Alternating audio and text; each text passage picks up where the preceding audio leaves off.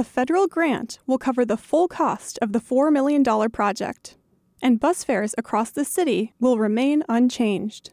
Right now, Madison bus riders can purchase a variety of passes, from a single ride up to 31 days. But city officials are looking for ways to make public transportation more efficient. Bus Rapid Transit, or BRT, is one example. The BRT line that's currently under construction runs about 15 miles east to west across the isthmus. The line sticks to busier roads and makes fewer and quicker stops to pick up passengers.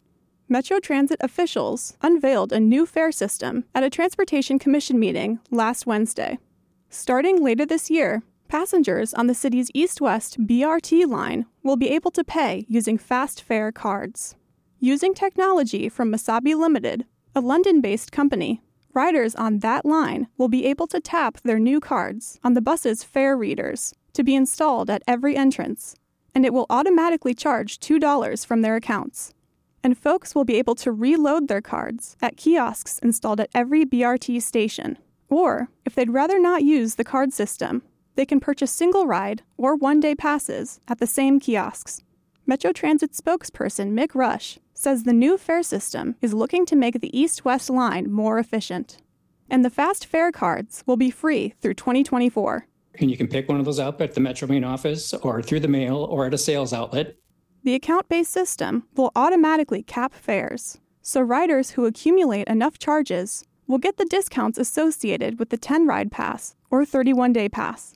According to Rush, this fare system is more equitable. Our monthly passes are $65. That's a lot to pay all at once, so basically now a rider who pays separately gets the same discount as a rider who pays in advance. With fare readers at every bus entrance, riders will no longer be required to board at the front.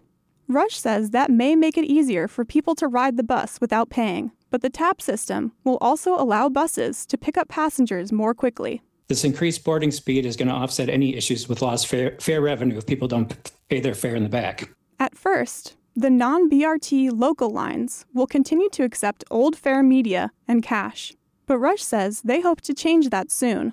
So for future plans, at some point, we'll be phasing out the old fare media, and fare boxes will only collect cash with paper transfers no longer being issued. And that'll be sometime in the future. Some local routes, like F and R on the west side, stop at BRT stations. In those cases, riders will have to use the fast fare cards or purchase tickets at the station's kiosks. For now, Metro Transit officials say a public hearing on the new system isn't necessary because they're not raising bus fare. The tentative plan is to implement the new fare system this coming July, before Bus Rapid Transit launches this fall. Reporting for WORT News, I'm Faye Parks.